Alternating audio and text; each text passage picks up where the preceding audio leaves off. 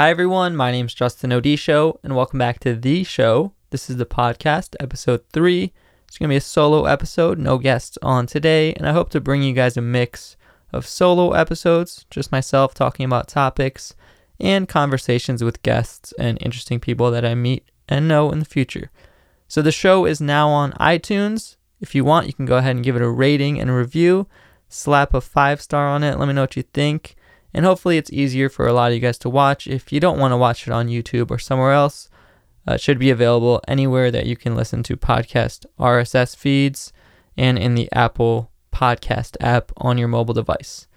So the topics in today's episode are going to be some lessons that I've learned on my 5 or so year journey on and off of building an audience online, and currently why I don't consider myself a filmmaker and I say I'm more of a video creator. So let's get into that point right there. Why don't I consider myself a filmmaker? What's the difference between a filmmaker and a video creator? I see this comment a lot, or comments like this a lot, and the other day I tweeted out, I'm not a filmmaker, I'm a video creator, and some people said, well, what's the difference? Or tomato, tomato, potato, potato. Same thing, right? But let me explain. If you look at the definition of filmmaker, depending on where you look at the definition, Google says a person who directs or produces movie for the theater or television. And I don't think that's what I do. That's not even one of my goals. If you define filmmaking as any sort of video production, then I guess this whole argument can be skipped and a moot point. But to me, I think there is an important distinction to make, and I make it because I wouldn't want anyone to think that I'm trying to come across as a filmmaker or someone who's advising you on how to become a filmmaker or anything of the sort. I get a lot of people asking, did you go to film school or where did you learn all this stuff? And the thing is, I don't think that anything I'm doing has much to do in the way of filmmaking other than the fact that I'm showing how to edit video. So to me, all films are videos, yes, but not all videos are films. And I'm much more experienced and I dabble much more in video creation. So what about all the videos that you see on YouTube, Facebook, any social media really, all the different types of video like commercials and short projects or home movies? Are these all considered films? I don't think they would be. When I think of a film, I think of an actual moving picture that stems from the old days of something that actually has film involved. Nowadays, with digital cell phones, digital video, that's kind of far removed from that. There's videos as well, and not all videos are films to me. So just because I happen to be passionate about video creation and video editing and content creation and photo and all that in general doesn't automatically mean that I'm a filmmaker or I'm a film buff. And I don't know much about professional or classically trained cinematography, lighting, working with directors and production teams and casts and crew. Really, I don't even like doing client work or client projects. I'm much more focused on building an audience community, serving that community, perhaps developing software, creating content for the audience, engaging, and all these different skills. So that's another point I wanted to make, is the different skills that go into each and the fact that there's merit in their own. You might look at someone who makes silly skits for Instagram and think, that's not a true filmmaker. That person's using jump cuts, and that person's editing is not classically correct, and it's all technically wrong. However, I'll say, if it works and it's stupid, then it's not stupid, is it? Because it works. All video is just a form of communication nowadays, especially as technology gets better and improves. Smartphones are able to load up video. Instead of texting, we send photo snaps and video snaps, Instagram stories, and we're basically talking through photo and video nowadays. And live streaming is getting more adapted by many platforms. And it's not always that everyone's goal is to make a film or movie for TV or big screen or to get entered into a festival. What if my incorrect jump cutty YouTube style, vloggy style videos are serving the purpose of getting me towards my goals, which are to build a sustainable lifestyle off of things that I'm passionate about, to communicate to a large audience, change the world. All of these things are capable without being a classically trained or skilled filmmaker. And that's not to say one is better than the other and that you shouldn't go to film school if you don't want to. But that's to say that I can't even tell you if film school is worth it or not, because that's not really what I'm in this for, or my goal was to ever be a filmmaker. If you're judging me as a filmmaker, I'm not doing a very good job, because I don't have any films to show you. I've never been in any festivals. And that's not to say that I don't ever want to make films or I don't appreciate films, but that is not my goal. Oftentimes people ask me if I have a reel, like a REEL, a film reel to show them, or if I have any reel work on another page. But I often reply that everything that you see when you Google me, my website, all my social media pages, all this engagement and audience building and content creation, this is all of my work. As meta as it seems, aren't these tutorials and this podcast and other things and content that I create, that still has to be packaged in a video form, and I still have to deal with the distribution of it, the engaging with others, monetizing it, setting up a business around it. And so it has merits in its own. But I'm not going to labor those points too much. I feel like that's why I like to distinguish in my head being a creator, a video creator, and a filmmaker. You know, not every video creator is or should be judged as a filmmaker. And just because I am heavily involved in this world of video editing and sharing video editing information, I understand that there's going to be video filmmakers and aspiring filmmakers in the audience, but not everyone who wants to edit videos is doing it to create films. Anyways, take from that cloud of thoughts what you will. That's why I tweeted that, and that is why I do make the distinction in my head. Although some people see the two words as synonyms. Let me know what you think. Do you think there's a difference, or do you see them as synonyms?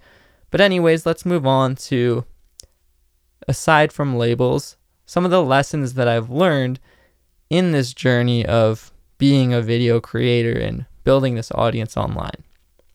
So going along with that last point of definitions and words, one of the biggest important lessons I've learned is to don't pigeonhole yourself with a specific label or username, because people change, your content will change over time, and your interest will change. So instead of calling my channel Justin's Photoshop Tutorials, I'm much better off now that I've just used my real name, Justin Odisho. Justin Odisho can start a podcast. I can talk about sports. I can talk about the weather if I want. Or I can build my name up to be talking about editing and video and photo editing and how to use these different softwares. See, when I say my name, what do you think of? You might think of what you know me for, which is what the work that I put in is. So when I say Justin Odisho, you might think, tutorials, software, video editing, photo editing. That's what I think of when I hear Justin Odisho. But when I say Michael Jordan, you might automatically think basketball shoes, or the Jordan brand shoes.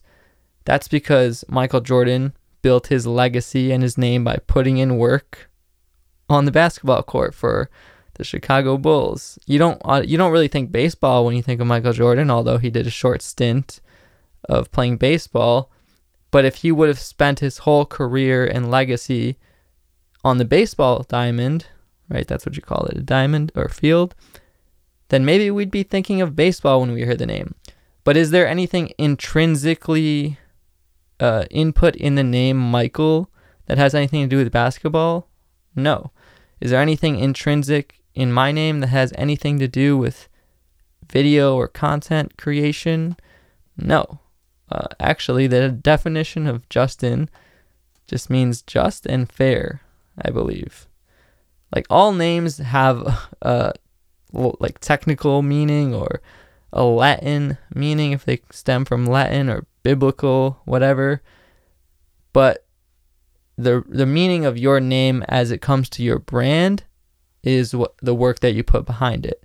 So don't pigeonhole yourself in with a specific name like Justin's Photoshop Tutorials, because then 5 years from now, if I want to do more, I have to do a bit of a struggle to rebrand. Whereas if I just use a flexible blank slate, I can be known for anything, and I can extend and reach many different areas of interest. The next thing that I've learned on my lesson of making it here to this point so far, which is not much, but we did just hit 300,000 subscribers on YouTube, so thank you guys for that.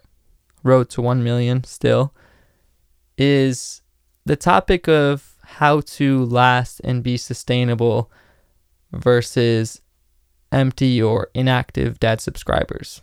And if these metrics really matter, what metrics to worry about. So subscribers do not matter. It's a superficial number. There's many channels with 1 million subscribers that since they stopped uploading content, since they stopped being active, they quote unquote fell off. And even my channel or smaller channels have accumulated more views in the past few months than they did in the past few months because they stopped creating content.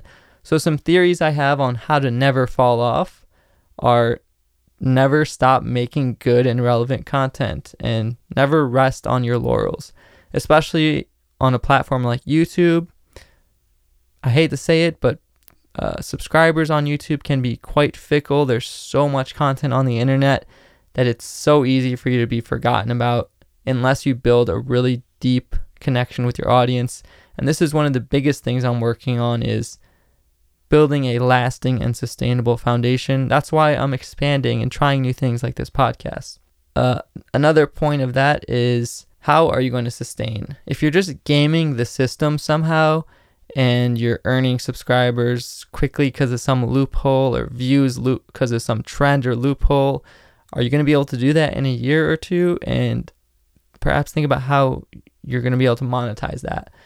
So me, the biggest focus that I'm actually focused on is building out products and services and an actual business model around this that doesn't so heavily rely on always getting a lot of traffic, because getting a lot of traffic is hard. You can get burned out.